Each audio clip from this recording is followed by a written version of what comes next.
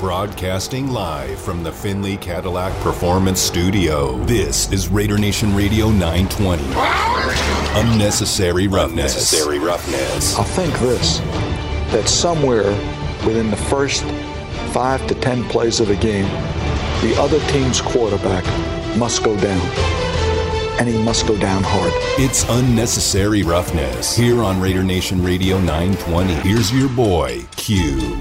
And here we are, kicking off hour number 3 of the show, Unnecessary Roughness, Raider Nation Radio 920. My man, Damon Cotton, he's in the Finley Cadillac Performance Studio. I'm in the home studio right now, and joining us on the phone lines is my brother from another mother. That's Stephen Foster, host of Laying Down the Law on San Antonio Sports Star, ESPN 94.1. And Foss, I appreciate your time this afternoon. Of course, we're getting amped up. We're getting excited about this upcoming weekend. Cliff Branch gets enshrined into the Pro Football Hall of Fame, and I know you personally have a really good relationship with Cliff Branch, and you have really good memories of Cliff Branch, and I just wanted you to be on the show today to talk about why. So growing up as a young man, you had an opportunity to meet and greet with Cliff Branch and take that relationship to a whole different level. Q, first of all, in Raider Nation, much love. It is a treat, for a kid growing up in Texas. We pretty much knew the Cowboys. However, a little dusty kid from El Paso, Texas, gets one of the biggest treats as my mom had met Cliff out and I guess explained that there was this guy, her son, who enjoyed football. And he graciously said, well, Barbara, let me, see what he can do. And he literally took me in the backyard and got the football out and told me about pinkies below the belt, thumbs above the belt, and just spent, in that sun out there in El Paso, known as the Sun City, in the backyard, making sure I knew how to catch a football. And you would think then, okay, hook, line, and sinker. That was great. Could watch him on the tube, do all that as an impressionable kid, but he does it one better. The next time he comes back to the house, and I don't know how he did this because I don't know why he would be in El Paso, but the great Clarence Davis, the former SC product, is with him the second time. Now, I think maybe Cliff realized I played running back. I'm not sure, but in his ingenious, he brings Clarence Davis, who tells me how to hold, notch the football, put it under that arm, don't let it go, and get upfield and make moves, and then showing me how to also catch the football. One of them going in the Hall of Fame, not around, very sad, just like the great Ken Stabler, Cliff Branch, who caught a lot of receptions from him, and Jim Plunkett, and yep. Jim, I'm sure, will be there, will not be in attendance. But Clarence Davis, I hope, Q, will be there, because I couldn't thank him enough for talking to a little 7-8-year-old kid and taking the time when they didn't have to, right, as professional football athletes, especially in the Raiders in the 70s, mid-70s, and like that, to make such an impression. And I'll be crying when the speeches and everything go up Cliff, just because I wouldn't be the football player that I was, and just the all the accolades and things that I was fortunate to be a part of without Cliff and then Clarence Davis. Yeah, and, I mean, some of those accolades, Steve, and let's not be modest here. I mean, you turned that 7- and 8-year-old kid that was talking to Cliff Branch and Clarence Davis, and you end up going to Princeton to be a running back, right, and get a hell of an education. I mean, how big of an impression did they make on you, and how much did that kind of help push you into who you became? Well, I tell you, and I appreciate that, and it was awesome because I got to play with a guy who's got 3 Super Bowl rings, and my football roommate and Jason Garrett. So you talk about a guy that has the connection to NFL football, like him or not. But prior to that, and you know this because you lived in Texas long enough to understand Friday Night Lights. And with that inspiration, and you know how hard it is to be a district, all district, to be a leading rusher in your district, to be a leading rusher in your area, to be all area, to play in the state playoff games, in the stadiums we play. I lost my last high school game against Odessa Permian. Yes, the same team that they did the book and the movie on. We had played 3 years prior to those guys showing up on the TV series and the movie.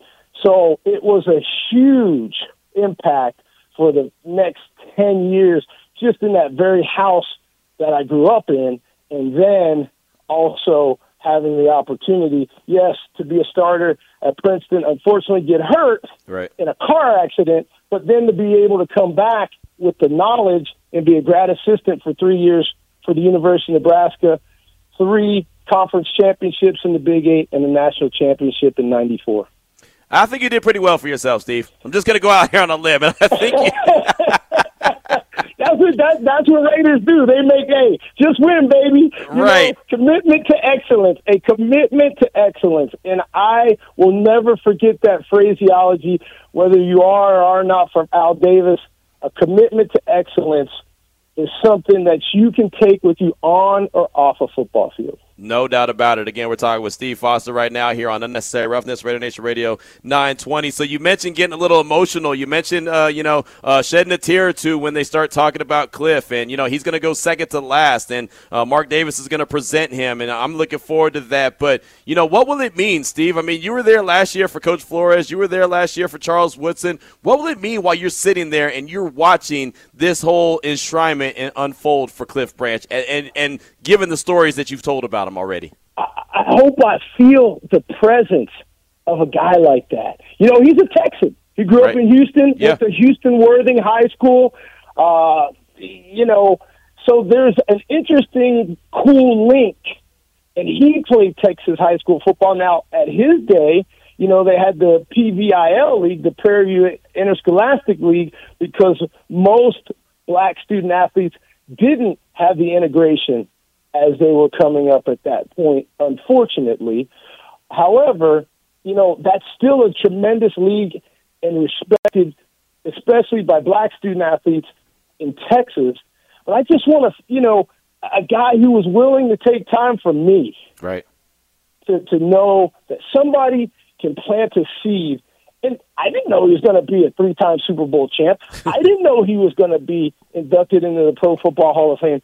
All I knew is that little old Steve Foster, who liked and loved this game of football, was being taught by a guy I saw on TV who could run faster than the wind and catch a touchdown pass and outrace everybody and make it look as easy as he was doing in the backyard in El Paso, Texas. No doubt about it. Again, we're talking with Steve Foster here on Raider Nation Radio 920. We were just talking to Van McElroy a little while ago. He obviously played with Cliff Branch, won a Super Bowl with them, and he was saying that not only could he take the top off the defense, Steve, but really that quick in slant was his best play, for multiple reasons, just what he was able to do with the ball once he got it in his hand. You're a guy who studied football. You're a guy who's played football. You're a guy who's coached football. When you have a difference maker like that in a Cliff Branch, what does that do for your team?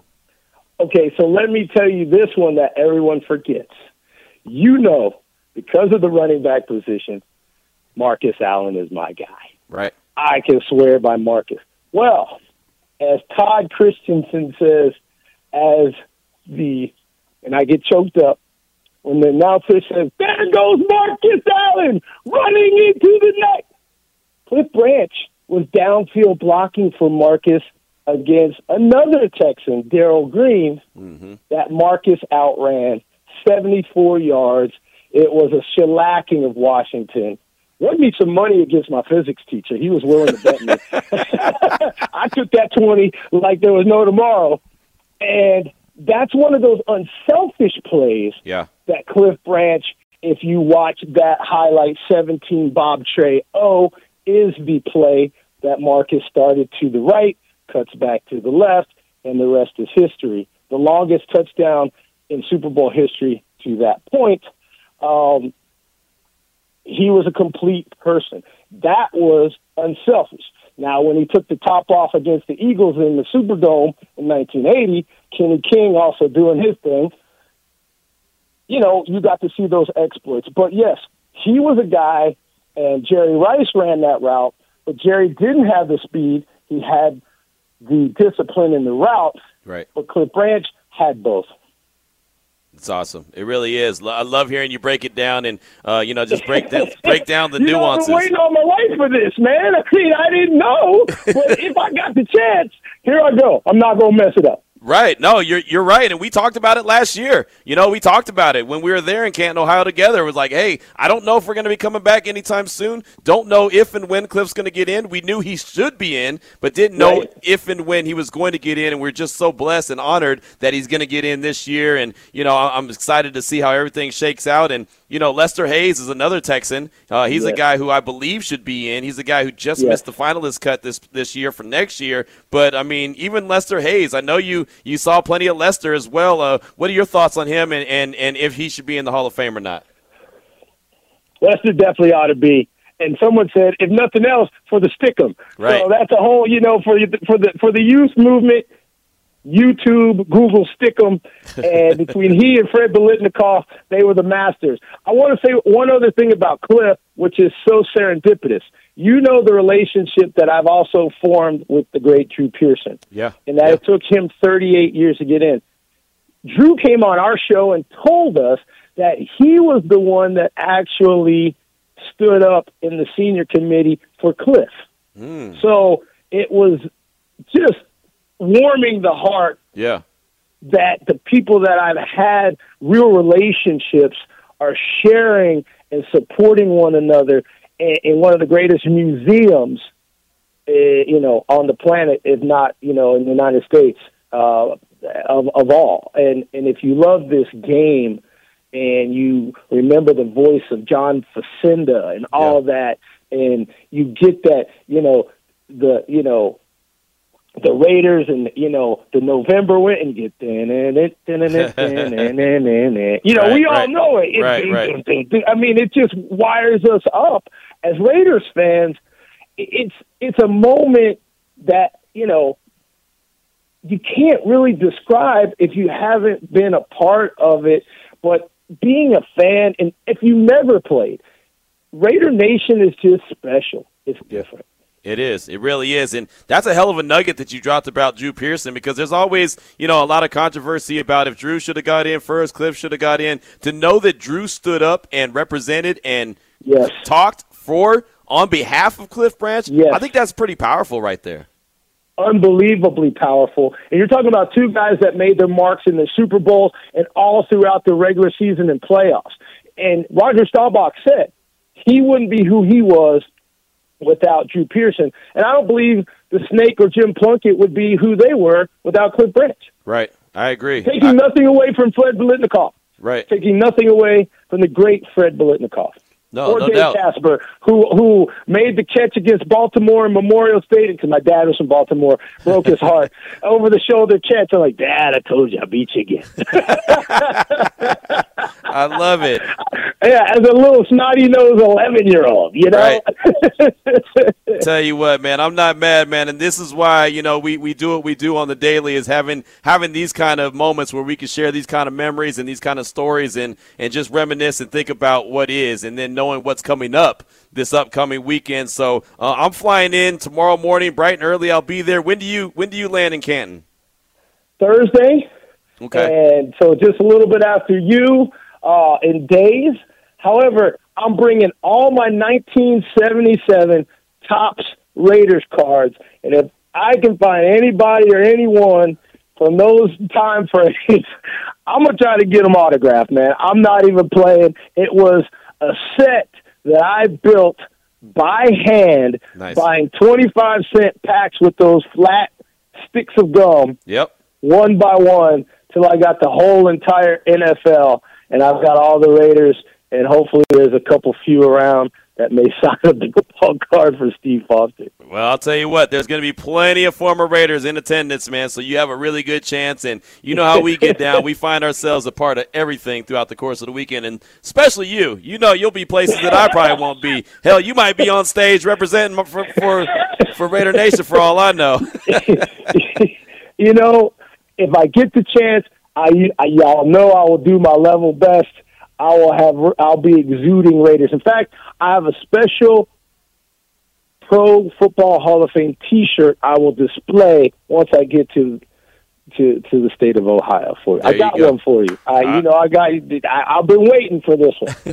I know that's right. Well, Steve, thanks so much for your time, my man. It's great to catch up with you as always. I'll see you in person in a couple days, and we'll catch up some more. But thank you so much for your time this afternoon.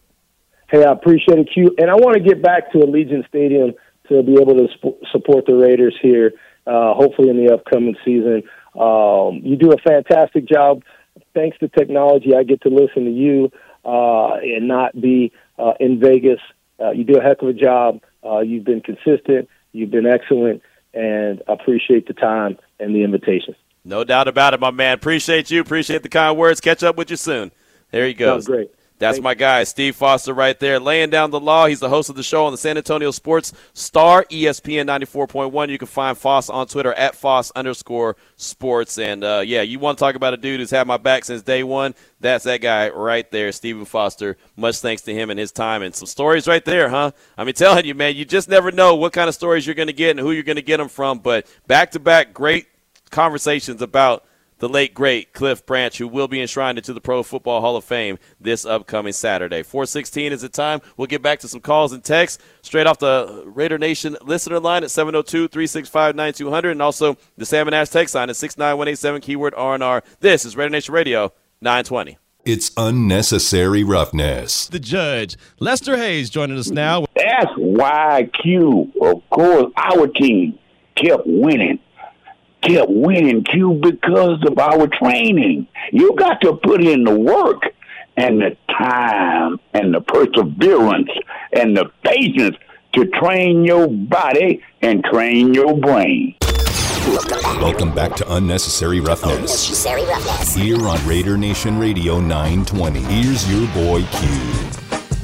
Hopefully that's the next one that gets put into the Pro Football Hall of Fame. Talking about the great Lester Hayes, has joined us on the show many times, and I thought about reaching out to Lester and getting him on the show, and I feel bad because I know he deserves to be in the Hall of Fame, and I hate talking about someone else going into the Hall when he's not going into the Hall next year. Like, I thought there was a good chance of him being able to, but at some point, hopefully the Pro Football Hall of Fame voters get it right and get Lester Hayes into the Hall, and hopefully they get him in sooner rather than later. 702-365-9200. That's the Raider Nation listener line. Also, we got the Salmon Ash text line at 69187, keyword R&R. Got a text from Rob in Oakland. He said, no cell reception in my building. I got to be quick and get back to work. One, I think we can get the audio stream of the game directly from Compass Media Networks. They've already put Raiders versus Jaguars August 4th, 2022. Announcers Jason Horowitz and Lincoln Kennedy on the streaming site. That's sports.compassmedianetworks.com. And then he also says, two,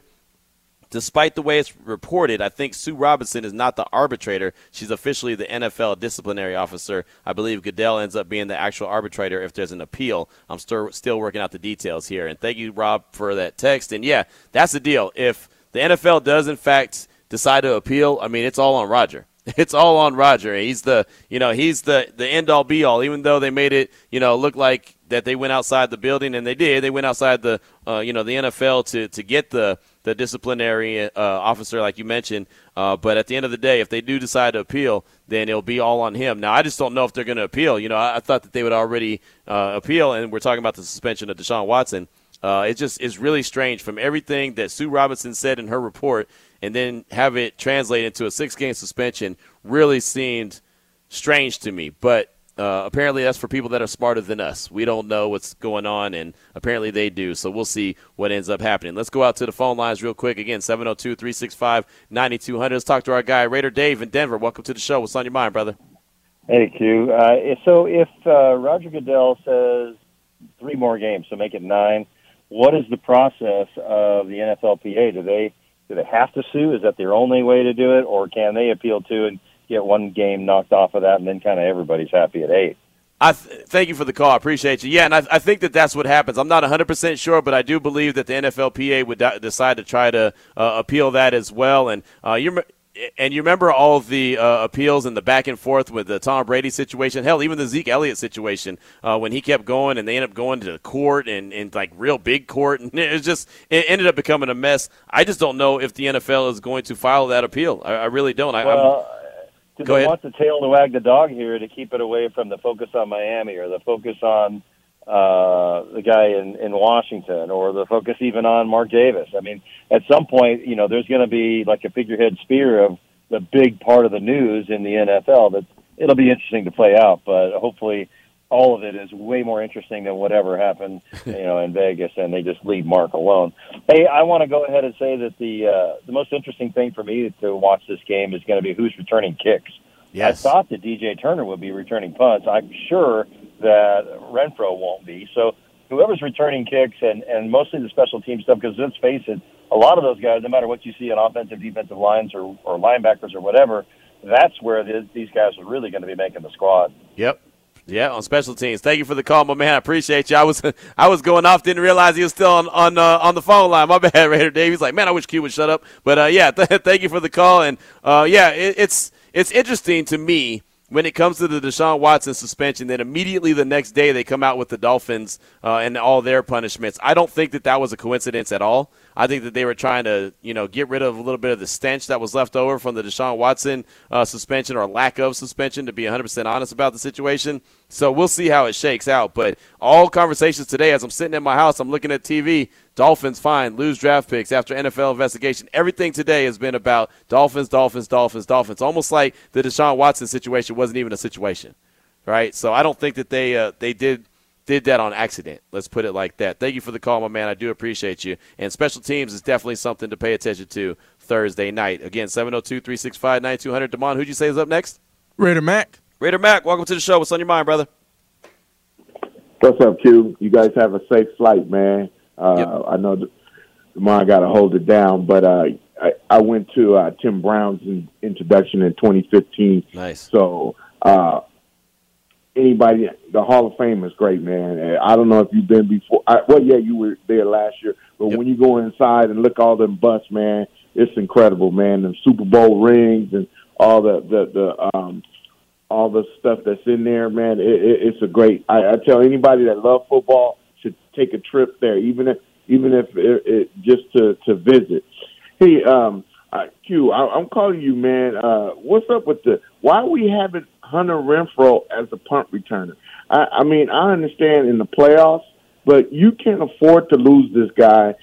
We haven't found anybody that can return punts, and you asked the question regarding the kickoff the last time, and that was Jacoby Ford. When's the last punt returner besides Tim Brown? Do you think anybody else?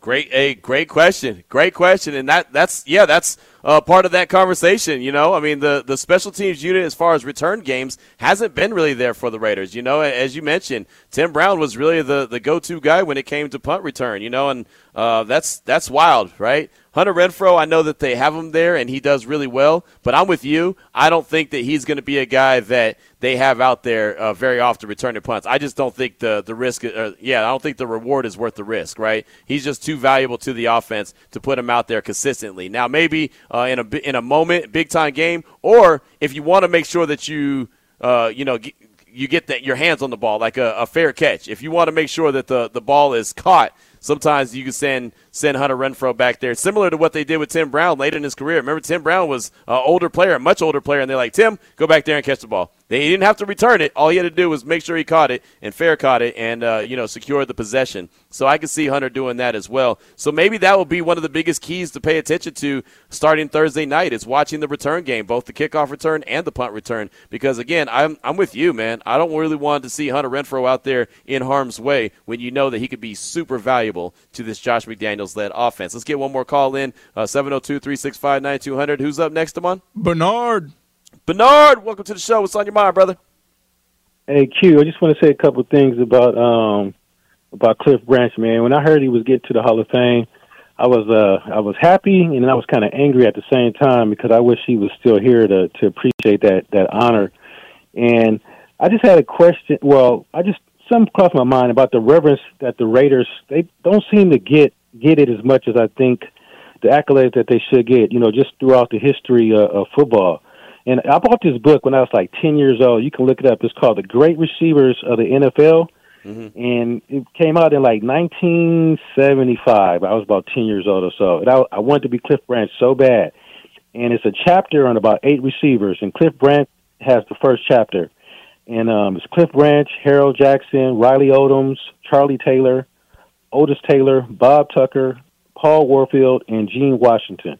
And the chapter on Cliff Branch is amazing. And I just wonder, like, what did he have to do to get into the Hall of Fame? If you look at his stats and put him up against, the Starworth, Lynn Swan, and it's just like he had 3 Super Bowls. Mm-hmm. And one more thing, I went to elementary school in Oakland. I grew up in Oakland. We used to have a tennis court at the end of our playground. Yeah. And Cliff Branch would come there and play tennis, man. And so back in those days, you would see those guys all around town. Yeah. So that's one of my greatest memories of him. And he would come there and play tennis. He was a great athlete, and I just wish he was here to get those flowers, just like Stabler. But it's just something about the Raiders, man. They kind of hold them back for whatever reason. We all Raider fans. We love him. I just wish he was here to enjoy that with the rest of his family. That's all I had to say. Thanks. Hey, great call, my man. Definitely appreciate you. And that's a cool little nugget right there about Cliff playing tennis at your school, man. That's awesome. And, yeah, man, it's something about the Hall. It's something about, Pittsburgh. The Steelers seem to get in, no problem. Cowboys seem to get in, no problem. Raiders kind of stumble through the doors. Sometimes have to jump in the back door in the case of Stabler and Cliff Branch, but there's still a lot of representation. That's the one thing I can say. Obviously, there's a lot of representation for the Raiders in the Hall of Fame, as they had plenty of Hall of Fame players. So are there some out there that should be in? Yeah, absolutely. Some that aren't in yet? Yeah, for sure. But, I'm just glad that he's getting in. I wish that he was there to be able to soak it in as well. At some point this week, I don't know what day we'll play it, but I have an interview I did with Cliff Branch about not getting in the Hall of Fame and why he believed that he wasn't in the Hall of Fame. And unfortunately, I only got one interview with Cliff Branch in my career. And I will admit right now that it wasn't the best interview I did. It was definitely early in my sports radio career, but it was also the studio that I was doing the interview in was not very good. So the sound quality isn't as good as I would like it to be, but I thought it was still a really good interview with Cliff Branch. So some point this week we'll hear that. Maybe we'll do it on Thursday. Maybe we'll do it on Saturday when we do the special show. I don't know. Some point I'm going to break it out, and let you hear that interview, because it's great to hear from Cliff Branch, a guy who wanted to really be in the Hall of Fame, and it was funny the way I got his contact number. My program director, David Smoke, when I was at ESPN Central Texas, he came into the studio one day during commercial break and said, "Hey, I got a job for you." I said, "What's up?" He said, "Cliff Branch wants to talk about not being in the Hall of Fame." And I just looked at him and laughed. I was like, "Okay, whatever, dude. Like, Cliff Branch really wants to talk about it." He said, "No, he does. He wants to talk." And I told him that the guy for the job would be you. And so I said, "Oh, you're serious?" He's like, "Yeah." And so he gave me the contact. And so I reached out to Cliff, and I couldn't get a hold of him. Like, the first 2 weeks, 3 weeks of me trying to get a hold of Cliff, I could not get a hold of him. So I said, "Oh, well, I guess I'm just not going to get it." And I realized, then I thought, maybe it's not even his real number. Maybe my program director is just pulling a joke on me and making me look silly. Then that's fine. So I kind of forgot about it. And no joke, like 2 more weeks went by, and all of a sudden I got a text message from Cliff saying, "Hey, sorry I missed this. Do you have time to talk this afternoon?" And I was like, oh, my gosh. Cliff Branch just reached out to me? Absolutely. So that's why I was kind of on the spot and had to do the interview in a studio that wasn't great. It was our last studio. It was the only one. It was like the last line of defense. Like, hey, we don't have any room in any of these other studios. You can use that one down there. And I was like, oh, hell. And I didn't have my own stuff at my house yet, or else I could have done that. But so I had to do it there. And, again, the sound quality wasn't as great as I'd like it to be. I'm a perfectionist when it comes to that. I really like the quality to be A1, but it's still Cliff Branch. So sometime this week, I will get that conversation here on the airwaves here on Raider Nation Radio 920. 4:33 is the time. We'll take a quick break. Thank you for the calls. Appreciate you. Got a bunch of texts I want to get to, and we'll definitely take some more of your calls, and we'll go over some Cover 3 NFL news and notes as we start to wind it on down and close out this show on the Tuesday. It is Raider Nation Radio 920. Welcome back to Unnecessary Roughness. Here on Raider Nation Radio 920. I'm going to have to kick you know what today. Here's your boy Q. Got about 20-something minutes left in today's show. Next show you'll hear will be live from Canton, Ohio, as we prepare for the Pro Football Hall of Fame enshrinement ceremony on Saturday. Of course, the Raiders take on the Jaguars in the Hall of Fame game on Thursday. You can hear that right here on Raider Nation Radio 920. Jason Horowitz and Lincoln Kennedy will be on the call. JT the Brick and Eric Allen will be on the pregame show. Should be a lot of fun. Our show should probably run, I would say, 1 to 3 o'clock on Thursday. So we'll kind of switch it up a little bit, and then JT will take over at 3. JT and Eric Allen will take over at 3 o'clock for the pregame leading up to the 5 p.m. kickoff against the Jacksonville Jaguars. So a little programming note right there. And then on Saturday from 8 a.m. to 9 a.m., we'll also have the Hall of Fame special like we did a year ago, celebrating the life and times of Cliff Branch, and it'll be Cliff Branch all hour long, leading into the enshrinement ceremony that takes place at 9 a.m. our time, noon Eastern, but 9 a.m., which is very early, but that's what they're doing this year, so we'll see how that goes, and that should be a whole lot of fun, and a lot of people will be in attendance, and we'll bring you back as much sights and sounds as possible here on Raider Nation Radio 920.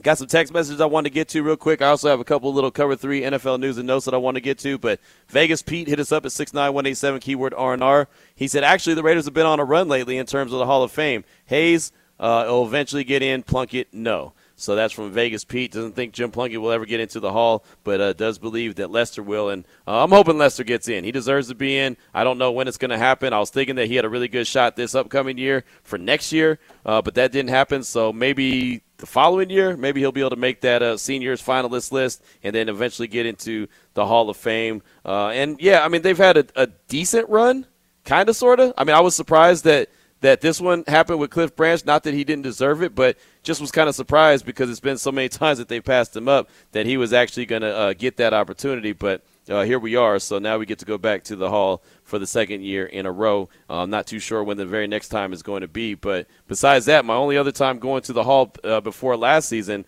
was when LaDainian Tomlinson and Jerry Jones went in, and that's because I was in Central Texas, and the LT actually went to high school right around the corner from the radio station, and then, of course, Jerry Jones being the Cowboys owner, he went in, and so it was kind of like a 2-for-1 deal for us. But really, we were there celebrating LaDainian Tomlinson, who I told at that very moment, I've told many times, couldn't stand him when he was playing against the Raiders because he was a Raider killer.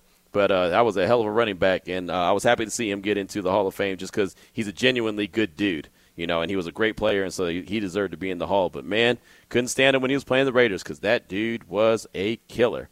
Swore he averaged like 400 yards a game against the Raiders. At least it felt like it. Vegas Pete also said, have fun in hot and sticky Ohio, Q. I'm mostly looking forward to seeing how smooth plays get called in and who wins the backup quarterback job, also the linebackers. So that's a good one right there. I like that, and I think right now the leader in the clubhouse for the backup quarterback job's got to be Jarrett Stidham, but I don't think it's by a lot.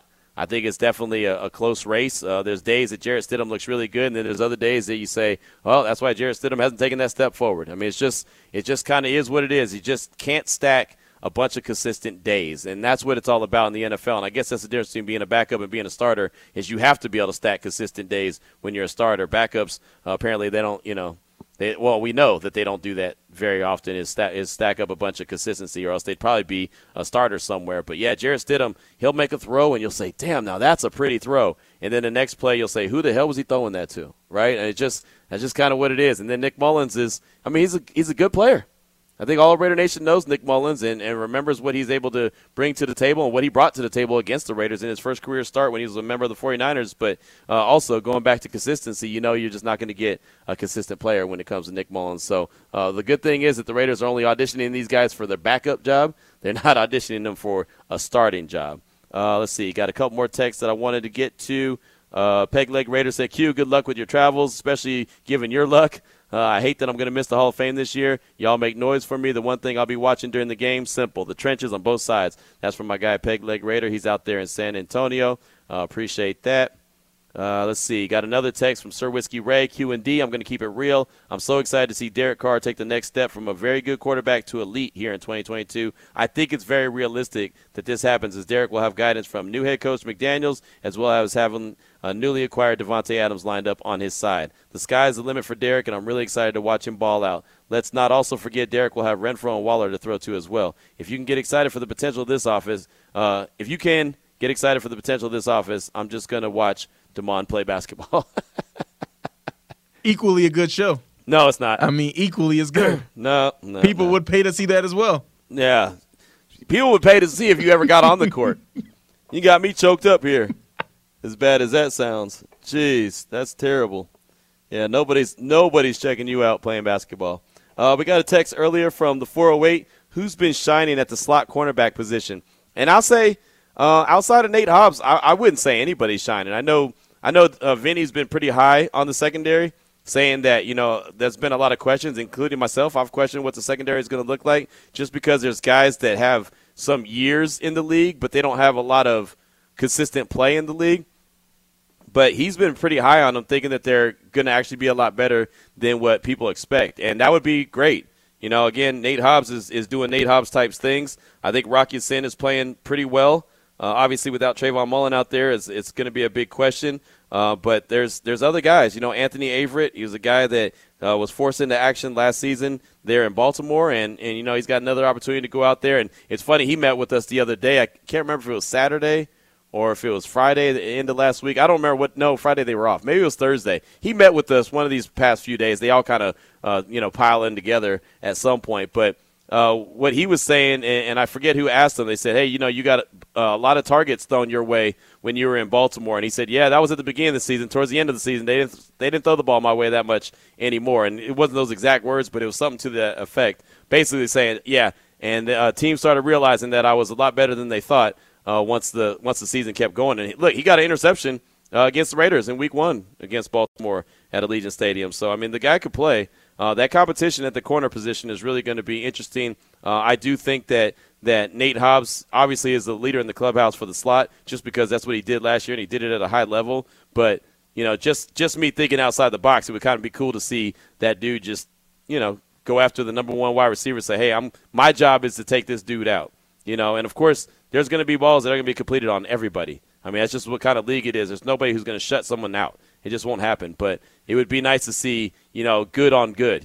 Just a guy that can really get it done, playing up against the best wide receivers on the opposing team, and then feel like you have a really good shot. But, again, that's something that they're going to be putting together. They're working out, and they're doing that right now. So thank you so much for that text. I do appreciate you, and I don't think I have any more texts to get to. So with the last few minutes, Damon, do I need to take a break, or can I just get into Cover 3?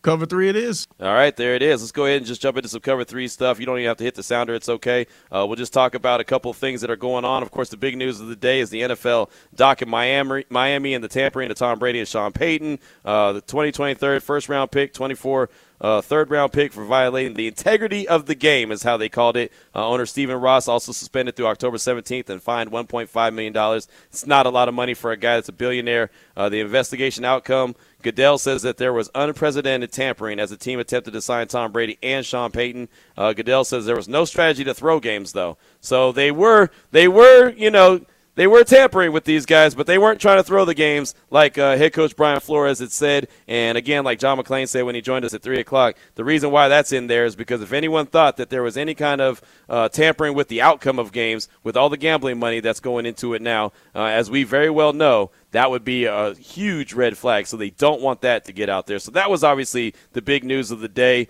Yesterday, the big news of the day, and I hate to, we know besides Deshaun Watson, that was huge news, obviously. But small little quick hitters from yesterday. Kyler Murray testing positive for COVID. I mentioned it on yesterday's show, and I just can't believe that everything that this dude's gone through throughout the course of this offseason, from losing a playoff game and then his agent demanding basically putting a ransom letter out there saying that he needs to get paid, to the way that he got paid, to the clause in his contract being in there for film study, having the thing removed, and then all of a sudden, after all that's said and done, then the guy ends up with COVID. So he's been dealing with some issues, and Cliff Kingsbury, the head coach, said he'll be out at least 5 days. Also, Seahawks announced that Pete Carroll tested positive for COVID as well. They said he's experiencing mild symptoms and will participate in team meetings virtually. Today was a rough day for the Denver Broncos. Both standout wide receiver Tim Patrick and Demaria Crockett, the running back, went down with knee injuries. Both found out that they were torn ACLs. So Tim Patrick and running back Demaria Crockett are both done for the season there in Denver. And that's what it's all about. That's why when I asked John what he looks for in the Hall of Fame game or any preseason game, he says, hey, I just pay attention and hope that these guys don't get injured, because nobody wants to see anybody injured in the preseason. The Raiders themselves has lost a couple guys to season-ending injuries and put them on the IR, so they're done. So, that's just how fast it happens, and that's why you've got to be able to stack as much talent as possible. That's why when I go back to talking about draft picks and missing out on first-round picks, you get that extra year, and so you want to have the cabinet as full of talent as possible. You want to try to obviously hit on as many as possible. Nobody's going to hit on every one of them. The guy sometimes looks like a great player and then turns out to get to the league and they're terrible. But it happens. You want to try to hit on it more often than not because you want to be able to stack the cupboard and have guys like an Anthony Averett in a pinch where, hey, man, this guy wasn't expected to be the starter. Everyone thought Marcus Peters was going to be the starter. Marcus Peters tears his ACL. Here goes Anthony Averett to fill the void and do a pretty good job of it. That's what the Raiders need. They need to build up the cupboard where if one guy goes down, if a guy gets injured during the game, the guy that can go in for him is not a guy that you all of a sudden look up and be like, oh, no, he's in there. Like Dallin Levitt, right? Whenever you saw Dallin Levitt on the field, you're like, oh, hell. It's about, this is all bad. But a lot of times he was in there because of one reason or the other, right? And nobody wanted to see that. You want to have confidence in the guys that are coming in after the starters. And so that's the key when it comes to drafting and just building up the roster with a bunch of talented people. For the Chiefs, AFC West division rivals, obviously, of the Raiders, Orlando Brown Jr. reported back to Chiefs camp. Matter of fact, he did that yesterday.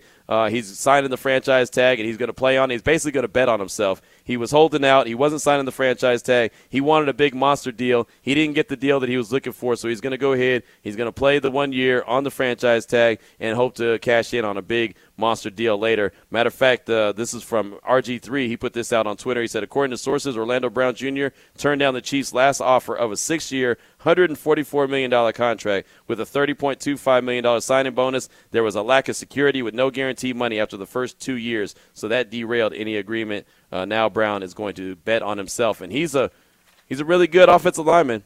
He was a guy that he left when he left Oklahoma. I remember I was still in Central Texas then, and I thought, man, this guy's going to be a hell of a draft pick. And then all of a sudden he went to the Combine, and he didn't show out at the Underwear Olympics, and so they docked him and started saying, oh, he's not going to be a very good player. And the Baltimore Ravens were able to select him in the 3rd round.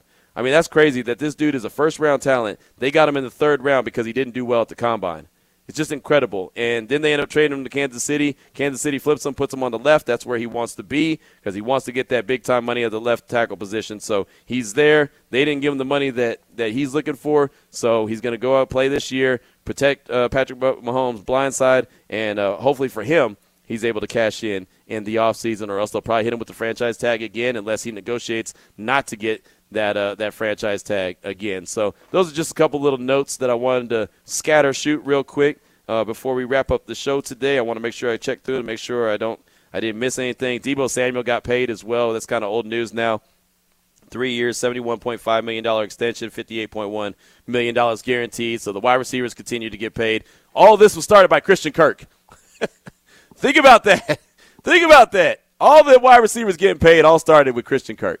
He was the guy that got the ball rolling, and then after that, everybody was ready to get paid, including Devontae Adams, including Tyreek Hill, including not Gilmore. What's his name now? I forgot. Stephon Diggs, jeez, in Buffalo, and a whole lot more. Zay Jones, hell, he got a nice little payday. Everyone's getting paid at that wide receiver position. At some point you think it's going to run out, but I don't know when. Hunter Renfrow got a decent contract for him, and he's going to have another opportunity to sign another deal in a couple of years as long as he keeps playing at the level that we all expect Hunter Renfrow to continue to play at. So that's all I got for you for Cover 3 news and notes of the day, just kind of closing out the show on that. And, Damon, I'll go back to you. What are your thoughts on, the depth charts being dropped? You heard a lot about different people's thoughts on who they'll be looking at. What are you focusing in on come Thursday now that you've heard what everyone else has to say? For me, it's going to be the receivers. I know that so many people with preseason, and you see with the Broncos, you don't want players to get hurt. But there are going to be players that are out there, not just fighting for jobs, not those guys who are, just trying to get on the roster, but guys are playing for playing time in the preseason as well. So just like that backup receiver role, whether it's going to be a Mac Hollins or a Tyron Johnson, just which one of those guys is going to be able to stand out? Because we say preseason doesn't matter, but if a guy has 3 catches like they're all for touchdowns or something, that's going to impress coaches. You can still impress coaches in the preseason. No, you can. And, it's funny. People say that preseason doesn't matter, but it does. And, you could ask Derek Carr. I've brought this up before. Derek Carr won the starting job with the Raiders in preseason game number 4, the game that nobody cares about. The only game that he started and he was going up against Seattle. I remember it like it was yesterday, and I remember that very first drive, and he completed a couple balls. He threw a couple towards Richard Sherman's way, and look, I don't know how tight of coverage Richard Sherman was trying to have. I don't even know why Richard Sherman was out there in the fourth preseason game, but he was. Derek Carr had a nice little opening drive, and right after that I said, man, if that dude ain't the starter for the Raiders, I don't know who is. And then he became the starter, and he's hasn't turned back and looked back yet. So, yeah, the preseason games do matter. We just know that the way it is right now is that teams want to protect their guys as much as possible, so they don't really get too much burn. But it's really a fine line, and we've talked about it quite a bit here on the show. We talked to Ed Graney about it yesterday on the show, and it's just like this regime has got to let these guys play a little bit. They've got to be able to figure out, get on the same page in a game setting at least a little bit before September 11th, before they square up against the Chargers in L.A. at SoFi Stadium. I mean, you don't want that to be their first opportunity out there going up against someone else. They've got to get a little bit of burn in the preseason. So we'll see how this new regime handles it, how Josh McDaniels navigates week to week, and who he thinks needs to get some burn and who he thinks doesn't need to get some burn. I think that's what it's really going to ultimately be about. What he sees in practice, what he sees in training camp, and then he says, okay, these guys need some work, or these guys need some game reps. Okay, let's go get these guys. That's how I think it's going to shake out. But, again, that's just me and my gut feeling. That's just me saying, how I feel like based off of what he has said that he's going to do. Now, he could totally switch things up. I'll tell you right now, I questioned if we were going to have good access when Josh McDaniels got the job, just because, he's coming from New England, and we know how everything's pretty buttoned up in New England. I thought it's been great so far. Everything has been really good as far as the coverage. Everything's been really good for what we've been able to see in training camp. And when he meets with us, his answers are very lengthy. He doesn't try to, wrap up the presser in a minute or two. I mean, he gives us plenty of time. So everything's been cool so far on the Raiders training camp front and with this new regime. And I think that Raider Nation is really going to be pleased with the product they put out on the field in 2022. So that's going to do it for today's show. Make sure you wake up with the morning tailgate. Clay Baker, I believe Adam Hill's going to be filling in as Vinny Bonsignor and Heidi Fang are be traveling. I'll be traveling late tonight, and JT will be traveling as well. So we'll be all back here tomorrow on Raider Nation Radio, 9:20 tomorrow afternoon. Have a great day.